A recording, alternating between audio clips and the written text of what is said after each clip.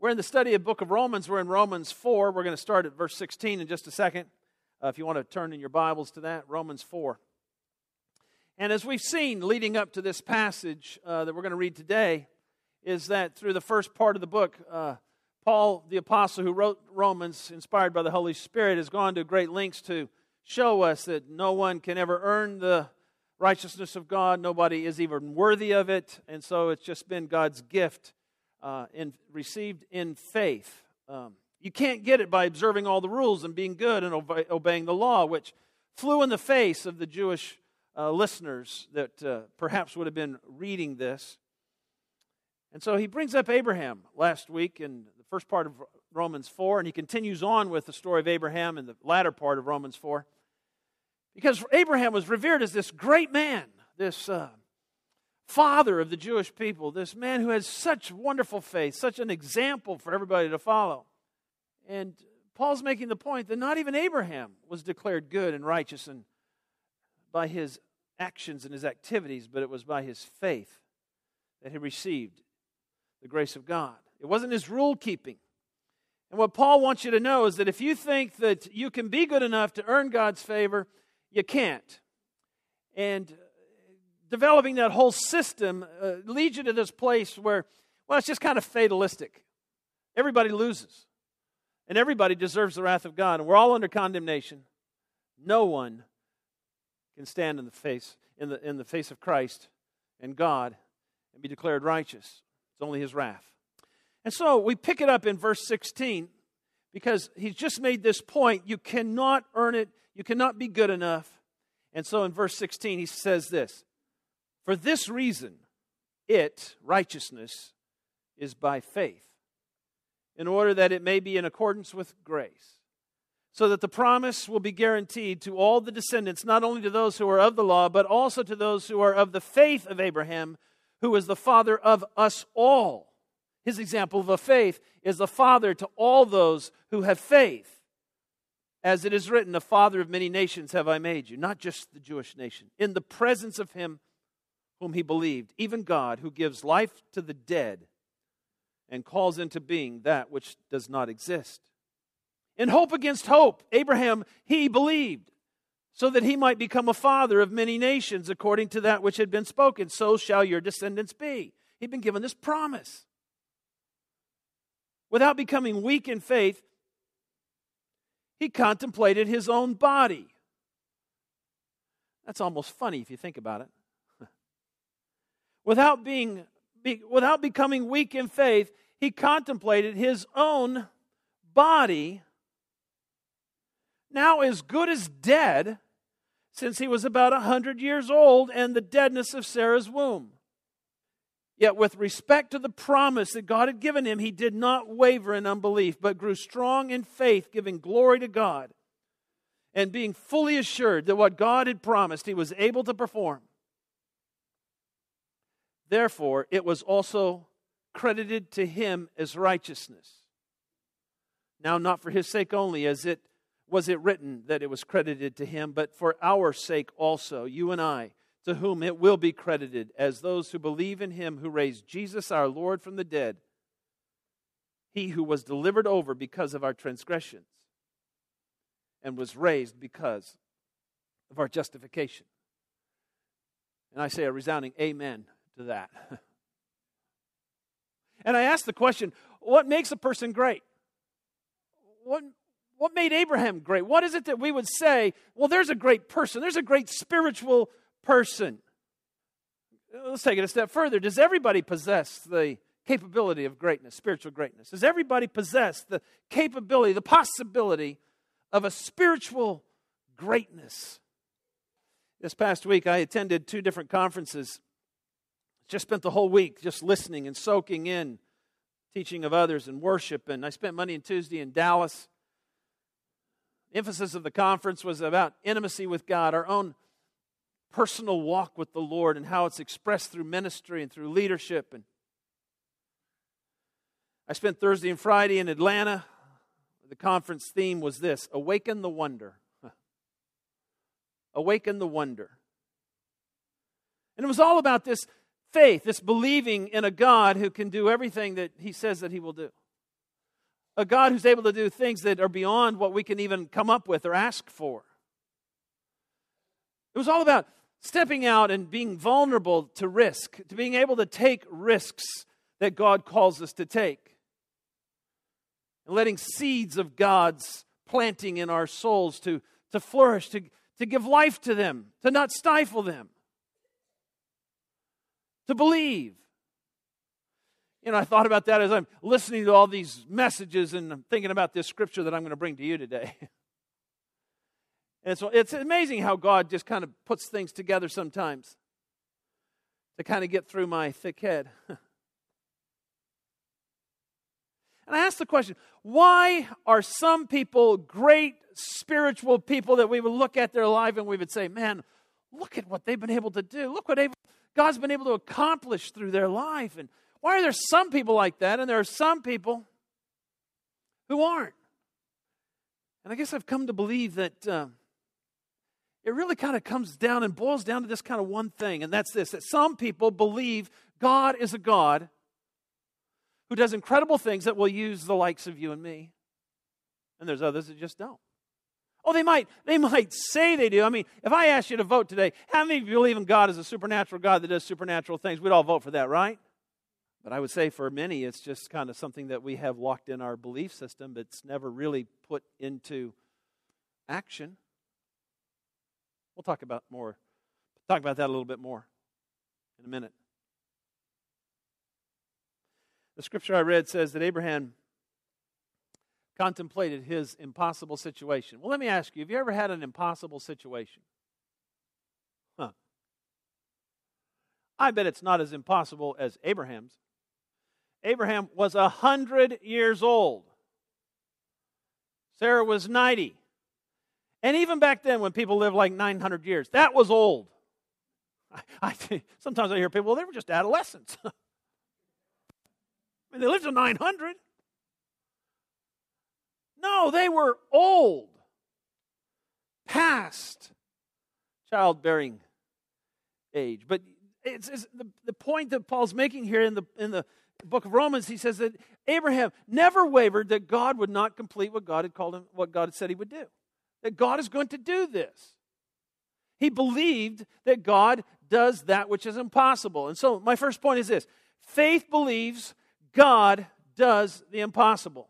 Do you believe that today? Faith believes that God does the impossible. Well, then I'm going to ask you the follow-up question. If we were to have a conversation, what evidence would you provide for me, the way you live your life and what's going on in your life and what is happening in your life that reflects the belief that you believe that statement? I mean, do you really believe in a God that does the impossible and that God does the impossible in your life and in the situations that you face? I mean, I'm sure that Abraham came across people all the time that said he was crazy. I mean, wouldn't you have told Abraham he was crazy? He's going around with his cane. I'm going to be a dad. And look at my wrinkled old wife over here. She's going to be a mom. You would have said what? Abraham, you are crazy. You know, sad to say, the church is full of realists. Realists.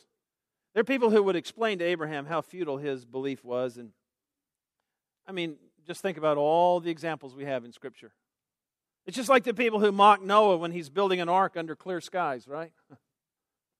I wonder what the people of Jericho thought about Joshua and those people walking around the wall outside. They think walking around is going to knock these walls down? Or I can't imagine being a person in the children of Israel when Joshua comes and explains the battle plan. Can you imagine? Here's what we're going to do, guys. We're going to walk around these walls a long time, and then we're going to blow a horn, and then we're going to yell real loud. That is our battle strategy. We would have said, Joshua, you are crazy. Gideon's going to fight this great battle. And he says what? I'm fighting this great battle, but my army is what? Too big. I'll never win with this many people, this many soldiers, this many fighters. I need to win with less. And so I'm going to whittle it down to 300 as we face all of these people because it's what God told me to do. And I believe in a God who can do anything. Can you imagine being one of the children of Israel on that night of the Passover where the blood of the lamb and the set free, and Pharaoh said, yes, you can go, and you march out of Egypt and headed for the promised land, and then Pharaoh changes his mind and he starts chasing you, and now you're cornered because here comes the army that is going to overwhelm you. You can never stand up against them. And right in front of you is what? The Red Sea. Impossible situation. And Moses comes to you and he says, I know what we're going to do. What's that, Moses? He says, I'm going to raise my staff. And you would have said, what? Moses, you are crazy. That's what God told me to do. I believe in a God who can do anything. I believe in a God who can make these waters wall up on each side, and we'll walk across on dry ground, and he's going to engulf all. I don't know if Moses really knew what God was going to do, but God said, raise your staff. And all I know is to do what God told me to do. And believe that I have a God that works in supernatural ways. And the problem with most of us is that we have this faith up in our heads in a powerful, amazing God. And we leave it there. There's those moments in our life where we feel compelled. There's a seed of something growing. There's a vision of something growing in our heart. There's maybe a song we need to write. Maybe a book we need to write. Maybe a conversation we need to have. Maybe a job we need to apply for. Maybe there's something brewing inside of me. I just can't. Who am I to think that I could do that? You ever thought that? Who am I to think that I could do that? I am so glad that God doesn't look at what we can do to say, well, I'm going to go with that, right? God looks at what we do. He says, I'm not depending on that. I'm depending on what I can do in you. And so we get this idea, this dream, this vision, or whatever it is, and we squelch it because who are we? I mean, I'm 100 years old. Can't father a nation. And we opt for playing it safe. And that's why James wrote what? Faith without works is dead. It's meaningless. It's useless. It's to be cast away. Why you even have it? Verse 21 of Romans 4 says, and being fully assured that what God had promised, this is Abraham, being fully assured that what God had promised, he was able also to perform. So the point is this, faith believes God is always able. So I'm going to ask you, do you believe that statement? Do you believe that God is always able? And you know, some of you are getting wise to this now. You're just kind of, maybe I believe that, right? Because you know what I'm going to ask, right? What in your life, the way you live, the way that faith is expressed through you, the way that God is using you, the way that God is shining His light into this world would reflect that you really believe this, that God is always able. You know, at the first conference I went to, Franklin Graham showed up for about 15 minutes. He wasn't on the schedule. He just came by. And if you're Franklin Graham and you come by a conference, there's 4,000 people there. What does the conference do? It'll let you talk, right? I mean, you're Franklin Graham. And so he gets up there for about 15 minutes and he talks about his dad, Billy Graham, for just a minute. You know that Billy Graham is 97 years old? And Franklin said that he hasn't lost one step in his mind.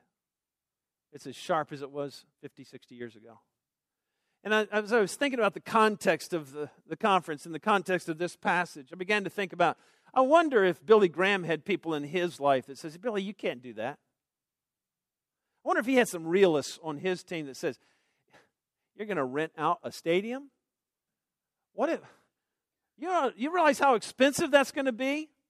And what if nobody comes? Or what if we have a stadium that holds 15,000 and there's 800 people there? We're going to look foolish. How many of you remember Billy Graham crusades? I mean, when you think of Billy Graham, I mean, you think of things like George Beverly Shea, right? You think of Just As I Am, right? Some of you have no idea what I'm talking about, right? And And you think about at the end, I mean, I would listen to Billy Graham messages and I would go, that's really just the plain, simple gospel. Have you ever listened to one of Billy Graham's messages and go, I didn't really learn anything new there. But somehow there was just this, and people said, I need to come to Jesus. And they would just come in droves to come to Jesus. Because there was some point in there, Billy Graham just said, this is what God wants me to do, and I have to do it because I just do what God tells me to do. I just am in relationship with Him, and He has expressed His will for me, and I will do this. I don't care what people say. I don't care if I look foolish. I don't care if nobody comes. I got to do what God's called me to do. Franklin Graham expressed his vision right now. For whatever reason, God has laid a burden on him for our nation. And he says, Lord, what can I do about that? And the Lord says, I want you to have prayer meetings all across this nation. I want you to mobilize the church to pray. And so he is, in 2016, he's mobilizing 50 prayer meetings. And he's going from state capital to state capital to state capital, calling the church to just come together and just pray and intercede, hoping that the Lord of heaven would hear and heal our land and forgive our sins. We're in a desperate situation, folks, in our land, aren't we? And he's just believing that the church is the light of Christ, the salt of the earth, the vehicle, the only vehicle that will turn around the situation that we face. He said, and get your mind around this now, he said, no political party and no politician is going to save us. Can you believe he would say that? I mean, the next election, if we get the right girl, if we just put the right person in charge, that we're going to be all better. He believes in a God that can change things, that is able. And that's where we need to place our hope. If I were to ask you, what's the definition of faith? In the church today, we usually go to one particular verse. If somebody says, can you define for me what faith is? We usually go to what? Hebrews 11. That's what we know is the great faith chapter. It's story after story after story of how God used people who put their faith in Him. And it starts with this verse. I'm going to just talk about these two phrases in this verse. Hebrews 11:1 says, now faith is the assurance of things hoped for, the conviction of things not seen. That first phrase, faith is the assurance, or some translations say the confidence of things hoped for. It's another way of saying faith just knows God is going to accomplish His purpose no matter what. I can believe in the future what is hoped for, something coming. I have this assurance, this confidence that God will accomplish His will. In fact, we're so sure of it that we're willing to do radical things in response to it. We live in hope. I got a question. Don't you think there's so many people, even people of faith, even Christians, that have more faith in what they have than what they hope for? Think about that. We have more faith in what we have than what we hope for. Well, one example is your money. Let's talk about your money. We always like to talk about your money, right? Oh, here he goes again. One of the common questions that people in church, especially church leadership, have is this: why do so few people do what God says to do when it comes to their money? Well, it's because they have confidence in what they have, not confidence in what they hope for, or what God can do in a miraculous way. If I have this and I give it away, guess what? I now don't have it. And this is where my confidence is. As long as I can hold it and feel it and see it, I have confidence in this. And if I let go of it, then it's all hope. Oh, yeah. I know Malachi. Can't stand that verse. Floodgates. I know. I have it. It just doesn't make any sense. It doesn't make any sense.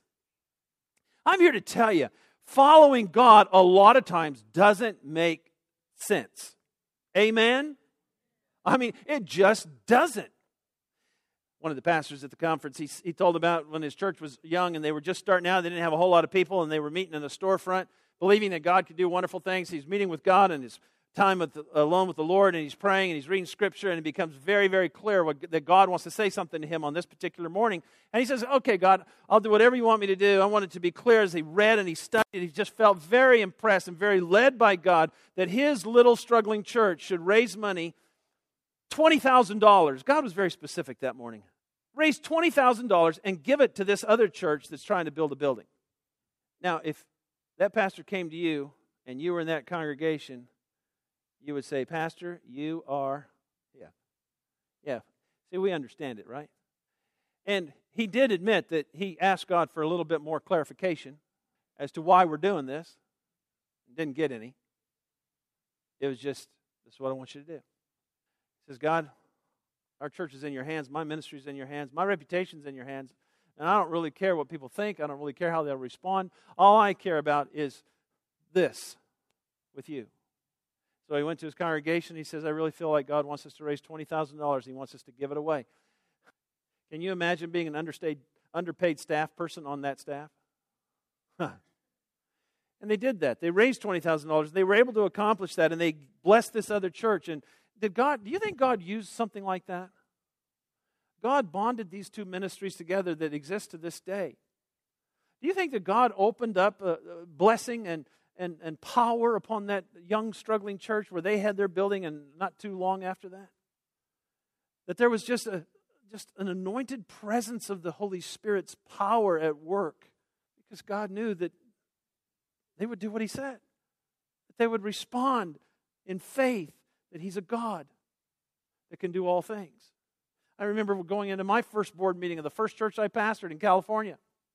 I had been to the church about a week or two, and I examined the church budget, and I remember being so excited to walk into my first board meeting, my first pastorate, and announce to the board that I really think that we ought to vote to slash the church budget by 40%, which also meant me, because it was a lot of the budget. They said, why are we going to do that? I said, well, two reasons. Number one, you can't afford this. They said, well, yeah, we kind of knew that. You did? Well, thanks.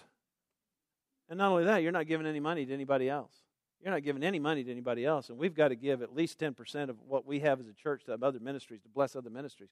I mean, that's just, you all understand, that's just what we do, right? They said, Pastor, look at the books. Realists. They didn't say it, but I knew they thought it. Pastor, you are crazy. But they did it. They said, well, he's new, first pastorate. He'll learn. He'll learn. We adjusted the books. We started honoring God with our money. We started blessing other ministries. And that church leadership board found, they experienced the supernatural provision of Almighty God upon them. When people just say, I'll do whatever you want me to do, Father. I don't care what it costs me. I don't care my reputation. I just really don't. I just want this right. The other phrase is the conviction of things not seen. Let me say this. Our faith is not in things that we can see. Our faith is not in the visible. Our faith is in the invisible. We get that, right? But a lot of people, they just don't live that way. They just live with what they see. I mean, why do people stay in jobs they hate? You ever been in a job you hate? You hated? Are you? Don't raise your hand. Are you in a job that you just hate? I've seen it so many times where people will whine about their jobs, complain about their jobs. They just say, I hate this job. I'm like a square peg in a round hole. I don't belong. But it's a paycheck. And month after month after month after month, they just keep struggling away. And then one day they get fired or laid off. And after the initial fear, they do what? I hated that job anyway, right? Number one. Number two, they begin this adventure with God that God's been trying to open up to them all this time. I mean, why do people keep dating people they always fight with? You ever ask that question? Why do people keep going to dead churches? I mean, why are people stingy instead of generous? I mean, they're believing in what is visible, what they can see, hold on to, hold tight, hoard. And it closes that chapter with these words. Now, Verse 23. Now, not for his sake only was it written, and that it was credited to him. Paul's expanding his audience, but for our sake also, you and I. Just like Abraham, it will be credited as those who believe in him who raised Jesus our Lord from the dead, he who was delivered over because of our transgressions and was raised because of our justification. This same righteousness that was credited to Abraham is available to us if we just believe. And the point I would make is that faith is the essence of a relationship with God. Faith is the essence of a relationship with God, and people who are afraid, people who live in fear, people who hoard, people who hold on by fear that if I follow God, I'm going to have to give it up. And if I just believe what I can see and feel and touch. And if they go and they spend time with the Lord, what's He going to deal with? Unbelief. He's going to deal with this fear. And so what happens over time is they become so clinging to this that they begin to let this, I don't want to go talk to him anymore. He always deals with that. He always brings me back here. He wants to set me free from that. And so we come into His presence and we say, I'll do whatever you ask me to do. I'll move wherever you ask me to move. I'll take whatever job I don't care about my reputation. I don't care about what other people say. I'll do it. And how do we get there? You might be just like a typical modern American Christian that you kind of got God in your life and you go to church and you do what you're supposed to do. You try to live a clean life, pray as often as you can, and just generally be a nice, good person. And yeah, you never see the supernatural activity of God. You don't really see prayers answered. You really don't see much of that going on, but life's still pretty good. What do you do if you want to be on this faith adventure with God? I'm going to read 8 verses from the book of Isaiah, the 6th chapter. This gives a prescription. It gives an antidote to faithlessness. He writes, in the year of King Uzziah's death, I saw the Lord sitting on a throne, lofty and exalted, with the train of His robe filling the temple. You get the picture, right? Awesome. He goes on to describe it. Seraphim stood above Him, each having 6 wings. With 2 He covered His face, with 2 He covered His feet, and with 2 He flew. And one would call out to another and say, Holy, holy, holy is the Lord of hosts. The whole earth is full of His glory. And the foundations of the thresholds, the hinges, trembled at the voice of Him who called out. While the temple was filling with smoke, the glory of God was everywhere. How would you respond if you found yourself in the very throne room of the Father, encompassed by the very glory of God? You would respond just like Isaiah responded. He said, woe is me, I am ruined. I'm desperate, I'm lost, I'm hopeless, I'm sinful. I'm a man of unclean lips. I live among a people of unclean lips. Your glory has exposed me for who I really am. My eyes have seen the King, the Lord of hosts. And then one of the seraphim flew to me with a burning coal in his hand, which he had taken from the altar with tongs. He touched my mouth with it and said, Behold, this has touched your lips, and your iniquity is taken away, and your sin is forgiven. Amen. Grace. You don't deserve it, but... And then I heard the voice of the Lord saying, Whom shall I send, and who will go for us? Then Isaiah said, what? Here am I. Send me. You get the progression? You come into the glory of God. You come into the very throne room, the presence of God, and you may be reading something, listening to something. There's something about the presence of God is so heavy upon you, and you understand Him and His glory. You see Him in the fullness of who He is. And you're exposed. You see the sin, you see the doubt, the unbelief. He says, you are forgiven. Grace is extended. Your redemption is secure. And then He says, who am I going to send? His call goes out. Who's going to be a part of my mission? Who's going to exhibit that faith in me that has no borders? Who is it going to be? One thing I noticed is that Isaiah didn't ask for any more information. He didn't say, where are you going to send me? What am I going to be doing? He didn't have to. Why? Because he'd seen the glory of God. He'd seen the glory of God. He says, it doesn't matter. It doesn't matter what I do, where I go. Send me. And I wish I could tell you that it turned out well for Isaiah. I wish I could tell you. And if you read on right there in the same chapter, chapter 6, it goes on to tell that you're going to talk to people who won't listen to you. By human terms, you're going to have no success all your life.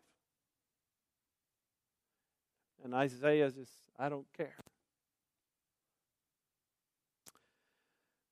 I want you to bow your heads with me. Father, in the quietness of these moments, I just believe there's people here today who have lived a very comfortable, organized, structured life that has just kind of structured the miraculous out. I pray, Father God, that you would dismantle those things in our life that hem you in. I pray, Father God, that you would be unleashed in our life. I pray, Father God, for our church. I pray that our church wouldn't be just a comfortable place where people are able to come and sing certain songs and have a good lesson and never really see or experience the movement, anointing, the power, whatever, of God Almighty that is expressed through people who believe in a miraculous, able God. Father, I pray that you would do whatever it takes, and I know it's a dangerous prayer, but I pray that you would do whatever it takes in my life and the lives of leaders here, and the lives of each family, each person here, in the corporate life that we experience as a church. I pray that you would do whatever it takes to bring us to a deeper level of faith in you.